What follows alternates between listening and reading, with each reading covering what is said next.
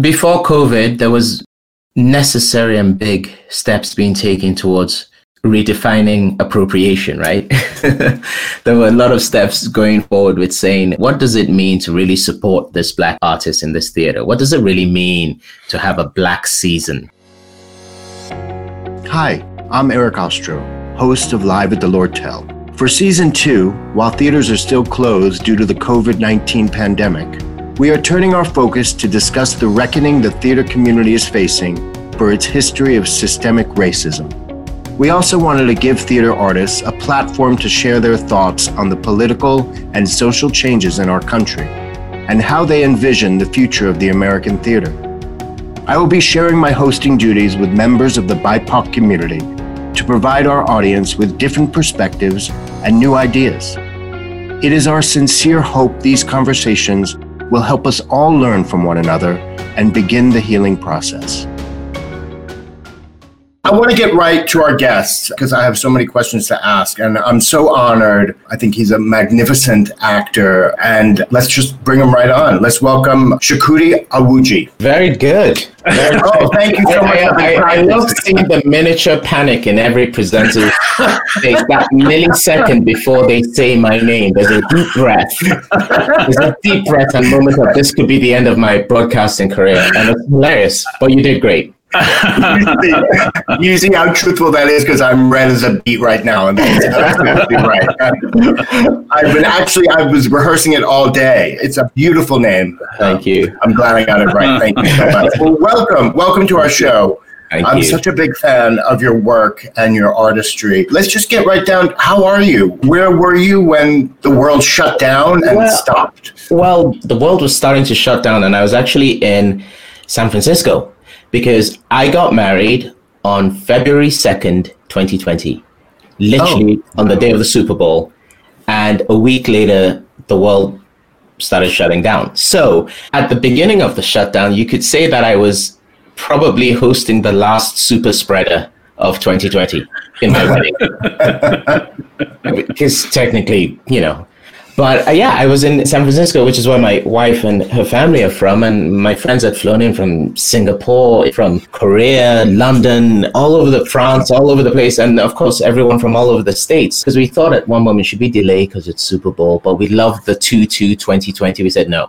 Thank goodness, because if it were delayed, I don't think a lot of people would have made it. So then we came back to New York, and pretty much March 13th, I think it was, or something, we were in New York and in Harlem in our apartment and weathered the storm pretty much there. What, has it been like an extended honeymoon, or has it like... They say the proof is in the pudding, right? There's this moment where you get married and you're like, oh, it's just the two of us. Forever, It was a real baptism of fire because it's like, oh, we're really going to find out how this works. No, but it was great.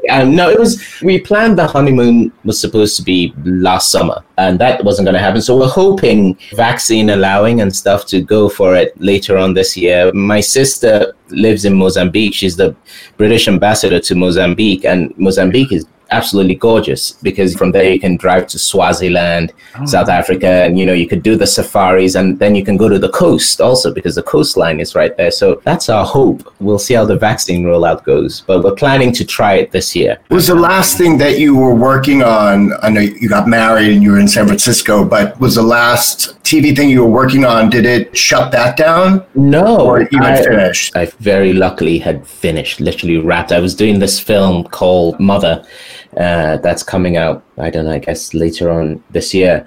And we literally wrapped end of January. And then I came back from our wedding and I had to go to Berlin for the Berlin Film Festival. And people were still sort of like, yeah, there's this thing going around. It sounds like The Cold. But I realized we were in Berlin at the film festival for another film I'd done, Shine Your Eyes. And you think about those festivals and the thousands of people that gather. We're like, how did we not? I mean, given that we now know it was around for much longer than we thought, I feel very lucky. So basically, I was lucky to finish everything I was attached to before the shutdown happened. A couple of things I was supposed to do to start later on have been postponed and pushed back and stuff, but I was able to finish everything I'd started. Well, I was just going to ask, where are you now? And right now, I am in Vancouver, which I've never been to. It's my first time. And we arrived here 2 weeks ago. And today is the first day post-quarantine because they don't mess around here. And Canadians are very friendly people, but they do make it clear to you in Vancouver that if you break quarantine, it's up to 3 years in prison or $1 million fine. That's going to make you pay attention. And it's incredible. There's a big shout out to Vancouver. I think they had, when we checked last week, only 62 deaths, which is 62 too many, I know, but 62 deaths in the whole period. And I think there was like one person in ICU for COVID. And that's how being rigorous with this thing and people not seeing it as a violation of their rights to stay safe, how you can control something like this. And so we got here and we did our quarantine. Every day you have to fill in an app to say how you're feeling and all that stuff. And the home delivery business is booming. I mean, those guys are doing great, like it's a whole different level of delivery from the days of Domino's Pizza. I'll tell you that.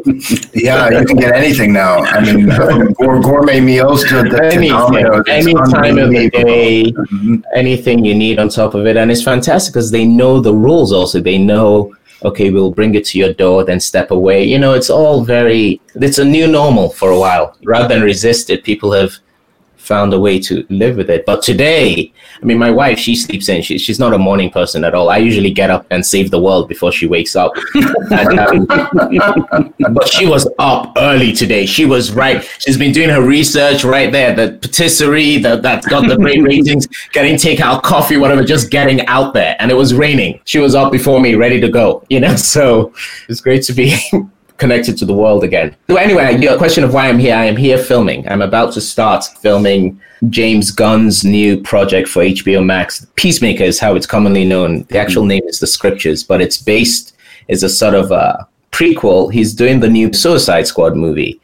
And the new Suicide Squad movie, one of the characters in it, played by John Cena, is Peacemaker. So this is a sort of prequel of his character, TV show for HBO Max. I got here 2 weeks ago and I started filming. Now I'm COVID cleared to start work. I am so jealous. I want to do an action movie in the worst way. I think it would be so much fun. And I noticed on your filmography, on your bio too, that you did John Wick. I mean, like, I know we're here to talk about theater, but you know what? The John Wick story, this is hilarious. I was late to the John Wick world. I think about 6 months after it came out, I was in my studio apartment in New York. This must have been around 2015 or something like that. And I'm watching, and I just, I'm saying, let me watch something on Netflix or something.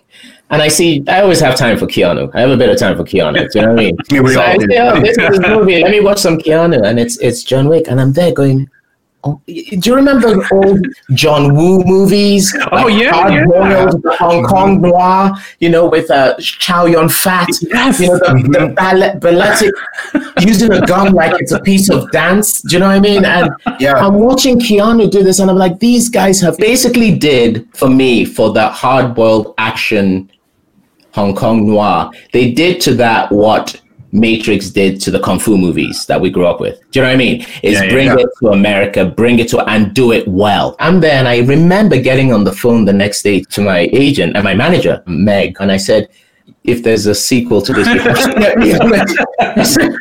I'm sure she was like, yeah, sure. I'll just call and say Chukwudi Iwuji wants to do your sequel. But anyway, she was very nice about it and humored me. And then, I'm not lying to you guys. It must have been a question of a couple of weeks or something later, maybe a couple of months.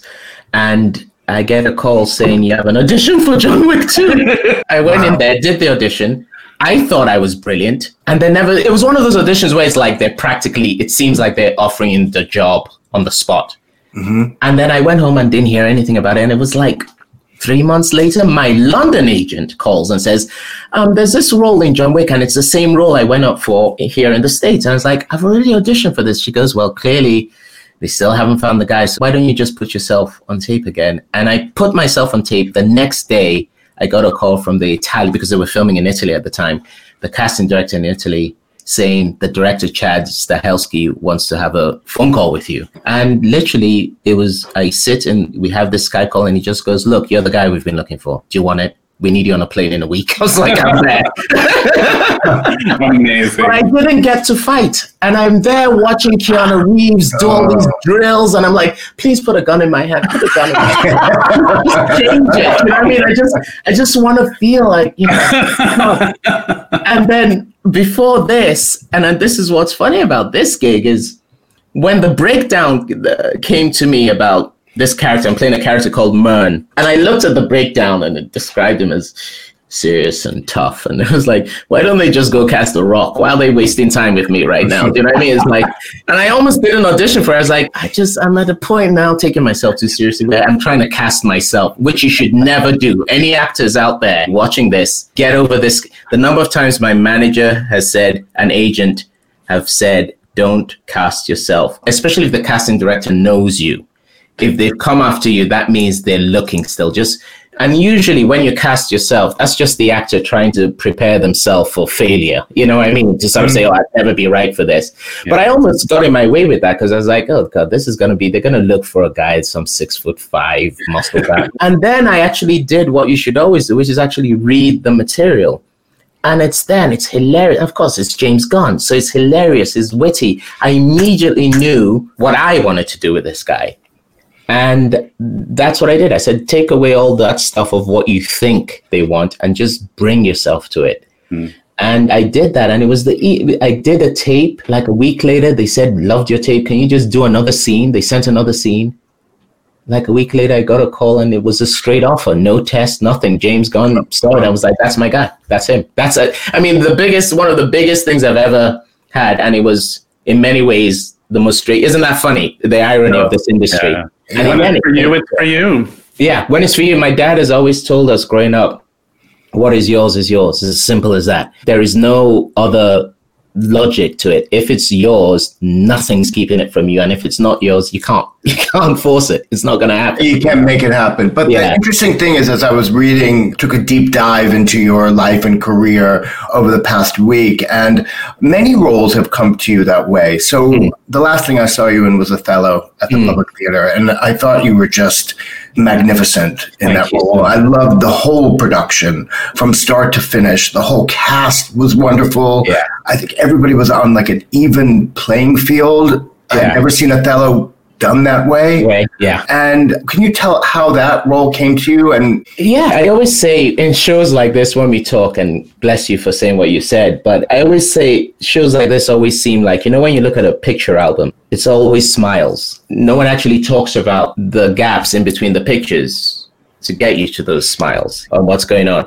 Othello is another example of something like this, but I'm just very conscious of your viewers and of the journey of being an artist and how the ups and downs of them, to say that although we're here talking about the ups, i.e. the jobs I've done, which is all we can talk about, we know the downs. They have to exist together. They're not separate. But Othello was one of those, again, a bit like John Wick. I had just come back from London and I had just worked with Ivo Van Hove. I went to London to do Hedda Gabler with Ivo Van Hove. And then while I was there with the wonderful Ruth Wilson and Rafe Spall and all that, and while I was there, Ivo, on opening night, my agent calls and says, Ivo wants you to do his next play with Jude Law. So do you want to do it? I was like, yeah, okay. So I did it. And so I did back-to-back plays. And I'd just come from New York and done Hamlet. So I was a bit played out, as far as plays go. I was doing, but the big reason why I moved to the States was to do more film and TV. And then just towards the end of my stay in London, I got this TV thing written by the wonderful Abby Morgan called The Split, which is about the world of divorce law. And I loved, and then on the back of The Split, I got Richard Eyre, who's a mentor of mine, Sir Richard Eyre, the great director. He called and said, I'm doing a film of King Lear with Anthony Hopkins, and they offered me a role straight out of it because I want you in it. And then I did this film, Shine Your Eyes, I told you I went to Berlin for, in Sao Paulo. So all of a sudden, all this filming stuff, and I was loving for the first time in my career, which is longer than I care to admit. I was getting film work and cutting my teeth on it because practice makes, you got to do it, to get better. And so I came back to New York after all that, and I was having our year briefing with my manager, Meg, and Meg was like, okay, so what are we doing? And I said, Meg, we've got to stay on this film and TV thing. I've got to do more of it. I've got to get more comfortable with it, and I need to make money. And I literally said to her, guys, this is no lie. I said to her, look, Meg, honestly, unless someone, and yes, and I had agreed already to do The Low Road, directed by the wonderful Michael Greif and Bruce Norris's play at the Public. I'd agreed to come back and do The Low Road. And I said, after The Low Road, Meg, that's it. We're going back to the filming thing. I can't turn up this. It's too good a play. Too great a venue, too great a director. It's going to be so great. But practically, I said to her, unless the public call and offer me, I don't know, Othello in the park. I literally said that to her. I said, honestly, Meg, that's enough for the theater. Unless the public call and say, hey, do you want to do Othello? A week later, that's exactly what happened. I hadn't even started rehearsing The Low Road yet, and they came up and said, look, do you want to sit down with Ruben Santiago Hudson? And I'm a huge, admire that man. He's a legend. And so I went in and I met with Ruben, and we spoke for like 2 hours, just spoke about it, about the history of Othello, how Othello has always been a vehicle for Iago, right? Yes. You know what I mean? It's always been a chance for the up-and-coming hot or the well-established hot white guy to show how good he is in the most verbose character in the canon, at the expense of Othello, who's a side note, and certainly at the expense of a Desdemona or an Emilia, all these great roles. And Ruben wanted to readdress that, and I wanted to readdress that, because for me, Othello is the greatest love story never written because of the tragedy caused. I think Desdemona and Othello could have been the greatest love story ever, if not for the tragedy. And that's where I wanted to come at it from. I wanted to come out, I said, because look at the structure of the play, guys. The fifth act is the length of the Bible, right? And kills her at the beginning of the fifth act. So why do people want to sit there for another half hour listening to him if he hasn't earned it? If he hasn't earned, Jesus, you did wrong. You were a fool, but you lost a great thing. You've got to earn that love. And he only has a scene and a half to establish that great love story before it all starts falling apart. So me and Ruben are romantics, and we understood the politics of it, but we said, we're not going to focus on the politics. The politics is there. When in America, for Christ's sake, in 2018 in America, you think we need to tell people about the politics of interracial relationships? No, what we need to deal on is that the tradition of this play, how when Ira Aldridge, another character, I don't know if you've heard of him, was this great American who I've written a screenplay about, more on that later. But that after Ira Aldridge made Othello as a black man to finally play Othello famous, how all these white performers, the Italian opera singers, everyone wanted to play Othello after Ira Aldridge because he made Othello great. So I'm like, what was it about it that made people think, actually, it's Othello I want to play now? As a white guy, why do I want to come and take away this role and make it mine? So Ruben, that's what we talked about for 2 hours. And the next day I got a call saying he wants you. And I was like, great. We'll do it because we're on the same page. And this is someone I would trust to take care of me. Just like the reason Ruben hasn't played Othello, which he should have, is because he's never met a director he trusted to take care of Othello in the room and not make it the Iago show. Does that make sense? Yeah. And I trusted this guy to do that, and it delivered. It's one of the hardest. I've always said the greatest role I've ever played is Hamlet, but the hardest role I've ever played is Othello. And it's so rewarding because of that difficulty. That's so interesting. We're going to get to Hamlet in a minute because I love the way the Public did it with the mobile. But that's what I was saying before about how I thought it was the first production that I'd ever seen of Othello. I haven't seen that many, but that it was an even playing field. Yes. And the women were highlighted very much in it as well. Yes. And I loved that. It was a real ensemble piece. It is, as most of his plays, practically all of his, we get so, I don't know, we look for shortcuts in life, and who can blame your young director, your up-and-coming director, and this major star is playing Iago. The star is guaranteed that there'll be butts on the seats. Right. How many people are brave enough to say, okay, I've got that name, but you know, it's about the play, not about him. How many people are brave enough to do that when you've already got a shortcut? You've got a shortcut which says they're all coming to see this guy anyway, or this woman anyway. So that's one of the things I respected about, and also of Corey to Iago, because so generous an actor, Corey Stoll, so generous, didn't come in there thinking this is the show. We were building a story in which he happens to play Iago. And I think a lot of people saw the play in a different light. I think some people didn't buy into it because they're so used to seeing it in a certain light, the winking and the whatever, and the buffoon in the middle of it just going crazy, crazy, crazy. It was odd for people to see, Jesus, there's a love story in there. And that's what we wanted. And Rachel's design and Ruben's eye and the colors and the movement, it was such a sumptuous, it was almost beautiful. It was almost beautiful because of the tragedy. Yeah. I would agree. Yeah. It was the most beautiful production of Othello I've ever seen in my life. And yes. You and Corey together and the whole cast, it was... Heather Lynn as Desdemona. I mean, just like everyone just brought it and got them and got their highlights. And I just feel that that's what great directors do. They understand. Look, the actor that says to you, there's no such thing as small parts, there's only small actors, is full of shit. That's someone that's only ever played lead roles, right? I don't believe that. There are small roles, right? But it takes a special kind of director to understand that if I focus on the world of the play, if I focus on the story, as opposed to this person or that person, maybe I'll get something out of this that even those audience members don't know they're going to get. It takes a special and a brave one to do that because it's not flashy. It's messy, actually, like the real life. Yeah, and also Ruben being a wonderful actor probably helped you on both sides of it.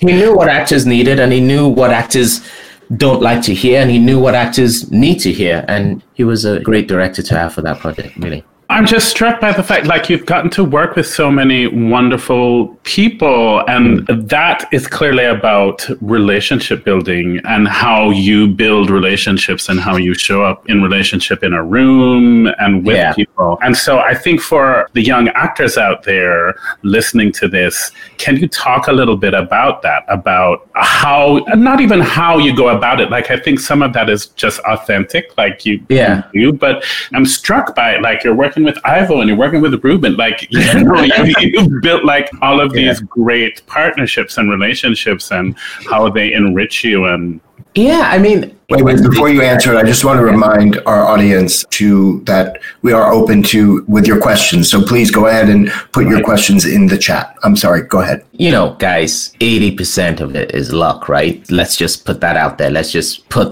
there. But that other 20% is, what have you done and what do you do and how do you prepare yourself for when that luck strikes? Luck's going to strike everyone at some point. It's a fact. Where are you at when that lightning bolt does strike? And here's a story. My father didn't buy his first pair of shoes till he was 16. And at that point, he'd already been teaching for like 2 years, teaching and helping raise his 7 sisters, younger sisters and younger brother. My mom had to leave school in like 6th grade, despite being top of her class and a super athlete, because she had to help raise her younger sisters and whatever in the village in Nigeria.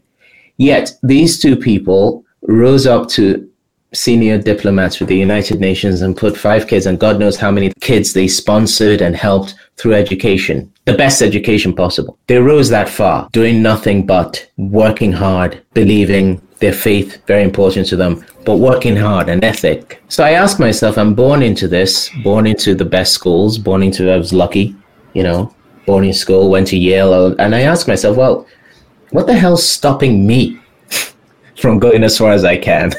Look at the start I got. What the hell is saying I have to have a ceiling of some kind?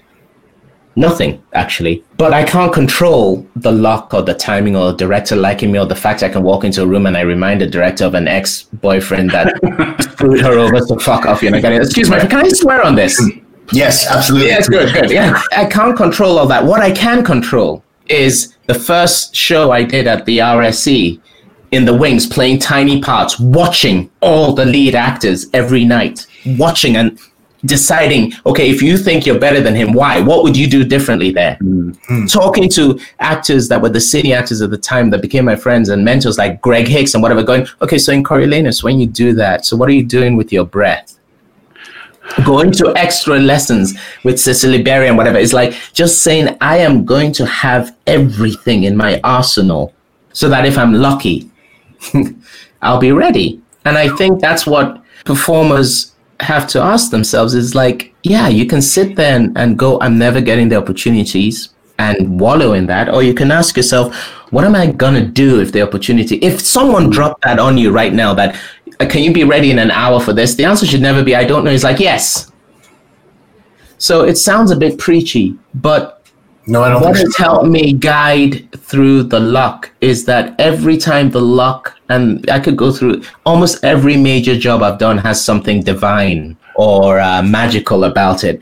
But I can say that every time it's happened, I've been ready. Wow. And I think that's the big thing artists have to learn. I love that. I don't think it's preachy at all. And I think that's a great lesson and piece of advice for all the young students that are out there that listen to this podcast. I think that's very, very important. When the time comes, and it is your time, that you're ready for it. I want to go back a little bit. You've done so much with the public. You did a production of Hamlet with their mobile. It would go around to prisons and shelters and schools. And can you talk a little bit about your experience and what that was like to go to those institutions? And I love the whole story about it. Joe Papp, that's what he founded the Public on. And I was approached by Stephanie Ibarra, whose birthday it is today. Happy birthday, Stephanie, who was in charge of the mobile unit at the time. And at the same time, I was having meetings with Oscar Eustis about what we're going to do next, what I'd like to do. And I think I went in to speak to him about doing Coriolanus, but I think Liev Schreiber, someone is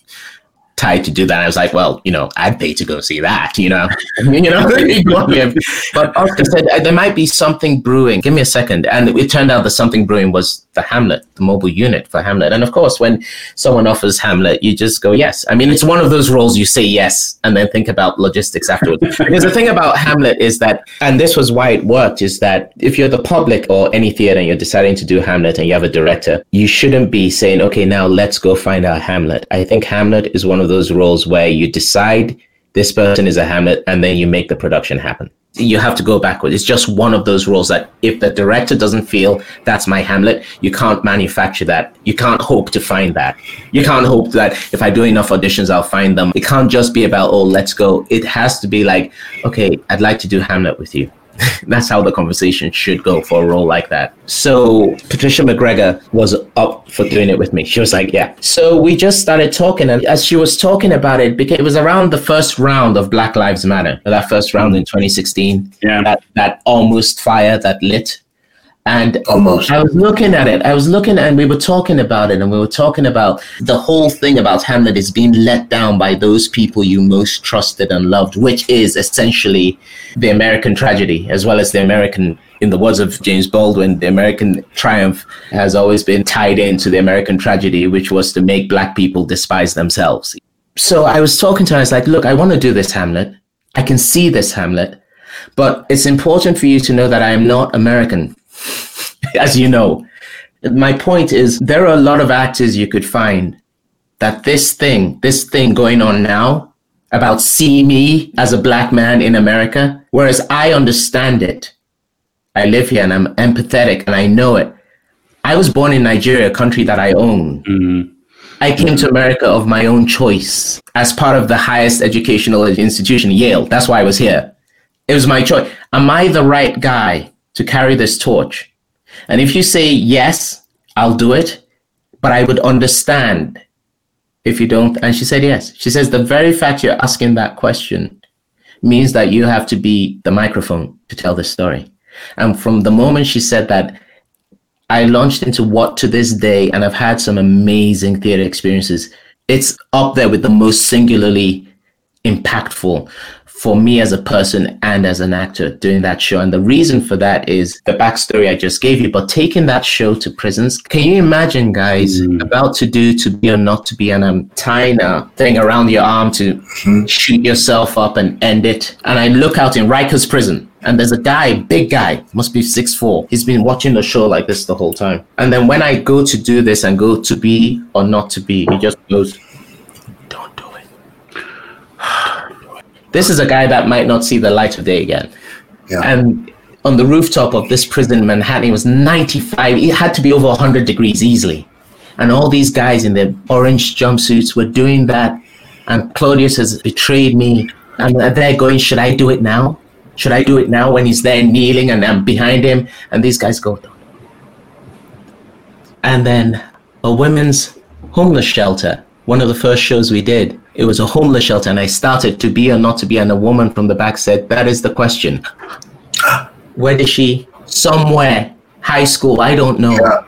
Whatever her history was, she knows that line. She knows that speech. So that show, finally playing Hamlet in that environment with a raw immediacy and communion that you will never, get in a theater-going audience. You just can't. And it's not to blame anyone. It's just not their experience. They're not in jail. They're not in a cell looking for freedom, asking questions. How did I get here? How did the system let me down? How did I let down the people that love me? How did I kill that person? Till you've done Hamlet, and who asks himself all those questions to people that have asked them and are living that question, you've never done Hamlet. So by the time we brought that back to the theater, and you're doing it for the regular audience, the ghosts of all those guys we've done the show with on the road came into the room, and it was the most electric. And I've done a lot of shows, I can't count them, but I can tell you it's the first role I've ever played that I want to play again, or B, that by the end of the run, I felt there was so much more I still wanted to do with it. And that's because of that communion. What I loved about it, the concept of it, is that it really mirrored what was going on in 2016 when the Black Lives Matter thing started. But can you imagine now? Can you talk a little bit? And John, I know you had some questions about that. So why don't you go? Talking about that moment here, I'm just very curious as to how is that playing out in the UK? And what is the temperature on the ground there with that? I always kind of go, oh, the UK is much more open to that. And I'm like, No, it's not. I mean, right? You saw the riots, George Floyd. You saw the marches. Not riots, that's what people want to call them, but the marches and the protests in London, in Paris, in Berlin. Yeah. The UK has been doing it longer, Europe has been doing it longer, several centuries longer than in America. So it has found a way of being more institutionalized and more subtle, but just as insipid and just as dangerous. And I think the weakness, I guess it came as less of a surprise in America because it's so in your face. But the impact was just as powerful in Europe. And I think people were surprised that, wow, I didn't know. I think in Europe, there are a lot of people that genuinely didn't know they might be prejudiced because it's it's like when I was in school and I was the first head boy of my school. That's like your school president, first black one. And one of the governors comes up in complete sincerity and says, the way you speak English, wow. You know what I mean? That's what I'm talking about. A complete lack of awareness that here in the States, the rawness of it, the immediacy of it, I don't think you can pretend to be that naive here in the States, as generations have taught people in Europe to be naive. You don't have that luxury of time here to be that naive. And it's weird for me because I come from Nigeria, and then you go from Nigeria to England with its weird thing, but I'm sort of in this elite place in England. And then you come to America, and then I go to Yale, so I'm not going south, liberal, and then I moved to New York, and then I moved to London. It's very easy for me to see how people don't clock it because you're really moving around with people who would never consider themselves that. And for the most part, a lot of them aren't. Let me just put that here, is that some of the most open, beautiful, genuinely honest people I've met in my life, I've met in America. So let's just get that out there. But those circles are the ones that are most surprised when they find, oh my God, I had prejudice. Because they're not supposed to, right? But till you address it, till you actually say, do you realize what you just said? Some people genuinely think they're the most open until you address it, Yes. What's your hope going forward with all of the reckoning? And what are the steps? What are the actions that are happening there with the We See You or, any of that? Before COVID, there was necessary and big steps being taken towards redefining appropriation, right? There were a lot of steps going forward with saying, what does it mean to really support this Black artist in this theater? What does it really mean to have a Black season? How far are you willing to really delve into opening this up? Is it just the performers that we start opening it up to people of color, all color? Or are we going to start opening up at the people who decide the season? Or is it just the talent? What about the executive, the board members and stuff? And also on our part is like minorities and stuff have become a bit jaded about these institutions. I'm sure there are a lot of theaters that would like to invite, but people are like, why am I going to join your institution? It's so white. You're only going to go do another season of Noel Coward. Or worse, you're only going to go do another season of Shakespeare. Because Shakespeare, from the time kids of color were little, has been something that belonged to white people. Juliet can only be blonde. If you're Latina, you're probably going to get the nurse if you're lucky. So there is this whole thing that the conversation had started, and I hope that with the relief of post-COVID and vaccines and getting people back in the seats, we don't go back to where we started. Right. And that we keep that thing going on. You know, James Baldwin, I keep coming back to Baldwin because we'll talk about it, but I'm attached to play him. And one of the things that Baldwin, he says, the poet is called to defeat all labels and complicate all battles. He says, to bear witness as long as the faith is in him, as long as the breath is in him, to that mighty, unnameable, transfiguring force which lives in the soul of man, and to aspire to do his work so well that when the breath has left him, the people, all people who search for a sign of him in the rabble will find him there. We've got to challenge everything.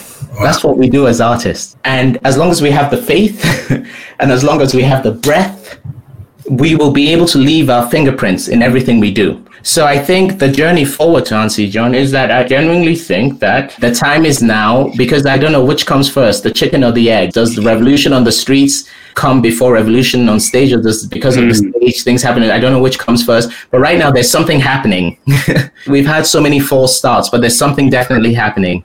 And so it's time to bear witness, as Baldwin would say, it's time to bear witness with the work. And we have to see if this establishment, the established ones, are ready to open up, to put their money where their mouth is, because there's so many artists ready to take on that mantle. I just think that just as we hope this latest round of Black Lives Matter means something legislatively and all that stuff, we can hope that this latest round of awareness in theater isn't just a flash in the pan either. That's my hope. But I definitely think that, as Baldwin said, I definitely aspire to do my work so well that when the breath has left me, the people and all people who search for a sign of me in the rabble will find me there. That's my part. Yeah, I think John and I agree there. And I don't think there's any turning back now either. There is a fire burning and the fire is high. It's so high and it's so aware and it's so international now. It's actually been embraced in such an international way. Walt Whitman, the wonderful Eddie Glaude, whose book, Begin Again, on James Baldwin we just got the rights to it for this TV show of Baldwin that we're doing. He mentions how Walt Whitman talked about how there was false dawns after the revolution. There was one after the revolution, then there was one after the Civil War, and then he talks about, are we going to do that again, have another false dawn? Because don't forget, it was supposed to be Obama. Before that, it was supposed to be 1968, but that thing hasn't happened yet, and that is that false dawn. Post-racial America. Yeah. Yes. Exactly. Yeah. Oh my gosh. So can you talk a little bit about the Baldwin project, or it's the wonderful and producer friend again, when I was doing John Wick. So I flew over to Italy to do John Wick, right? So on the first day of filming, my first day of filming is with Common. So Common comes out of his trailer and I say, hey, how you doing? And then he looks at me and he goes, man, you remind me of James Baldwin. I was like, oh my God. Because for the last 2 years I've been in New York, people on the street would stop me and go, has anyone told you can't in the subway, this woman, I remember this woman in New York in the subway getting off the train and just going, James Baldwin. I was like, what the hell is going on? And so Common says that to me. So I called this producer friend of mine, Erica Motley. I said, Erica, what's this thing about James Baldwin? Because he hadn't at that point traveled much beyond America as far as my education in England. Hell, he hadn't been featured much in the education here in the States, period. Yeah. And she flipped because she's a huge Baldwin fan. So on that day, which was January 2016, we started putting the plan together to doing a mini series, a limited series of James Baldwin. And it's taken that amount. We've got Sarah Green, the wonderful producer who did Tree of Life and all that stuff. She's our producer. We've got the wonderful Bradford Young, who's the cinematographer, Ava DuVernay, who did When They See Us and Star Wars. Bradford is on, but he's a huge Baldwin fan to direct. I'm attached to play it. And then we got the rights for Eddie Glaude's Begin Again, the book on which we're basing it on. So that's very exciting because, you know, there's thousands of us out there, guys. It feels weird to say it, given how much more demand there is than there is supply in our line of work. But ultimately, there's so many of us doing projects at one time. Lots of projects that are great, that will give a lot of joy to people and excitement, and you'll make a living, and it's great. But it comes back to that thing about my parents again. You go, okay, I can work. I'm at a point now where I'm not worried about working. I'm not worried about the next job. What the hell am I doing here? Why am I allowed to work? Why have things aligned in the way to allow me to do? Is it just to work? Or is it a chance to create a rabble that's worth sifting through later on? Does that make sense? Projects like Baldwin, and I've written a screenplay about Ira Aldrich that we're looking to develop. I mean, these are things, they all go hand in hand with what I'm doing here with James Gunn. They all go hand in hand. This is a dream. I mean, the kid in Lagos, Nigeria that grew up staring at trying to move a teacup with the Force because I'd watched Star Wars is very happy to be here in Vancouver about to do a DC Marvel thing. Don't get me wrong. It's not all about but you got to ask yourself, why you? And what do you want to do? And so when you ask those questions, those are the questions that stop you from settling. It's the journey, right? You might not get there. Baldwin might not get made. Something gets in the works. Ira might not get made. But my God, it's the journey, right? Unless you try to do it, it's never going to happen, right? So yeah, it's all very exciting. It's an exciting time, definitely. From the audience, what inspires you as an actor?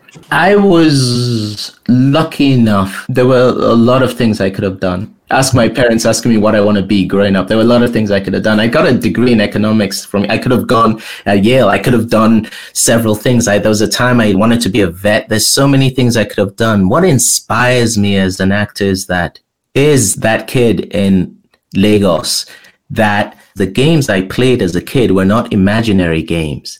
The games I remember playing as a kid were reenactments of things I'd seen on TV. That scene from Star Trek. That scene from Superman, that scene from whatever. You're doing your stuff and your head is buried in the here and the now and the work and getting the next job and the temp jobs in between the job, and then you get a gig and then you work with this star, and then one day you're working with Tom Hanks. I saw him in Big. I saw him in Big in the suburbs of Lagos jumping on a piano. Or the next day you're doing King Lear with Annette Bening. Oh my God. Or the next day and then you're sitting down next to Anthony Hopkins and you're doing a speed run of Hamlet to Be or Not to Be just for fun with Anthony Hopkins. And he's calling you on your phone because he's just heard, he called me on my phone. It was 8 a.m. in the morning in New York. So 5 a.m. in LA. The announcement had just gone out. I was going to play Othello. He called me to talk about Othello. I'm on the phone for 45 minutes with Hannibal Lecter.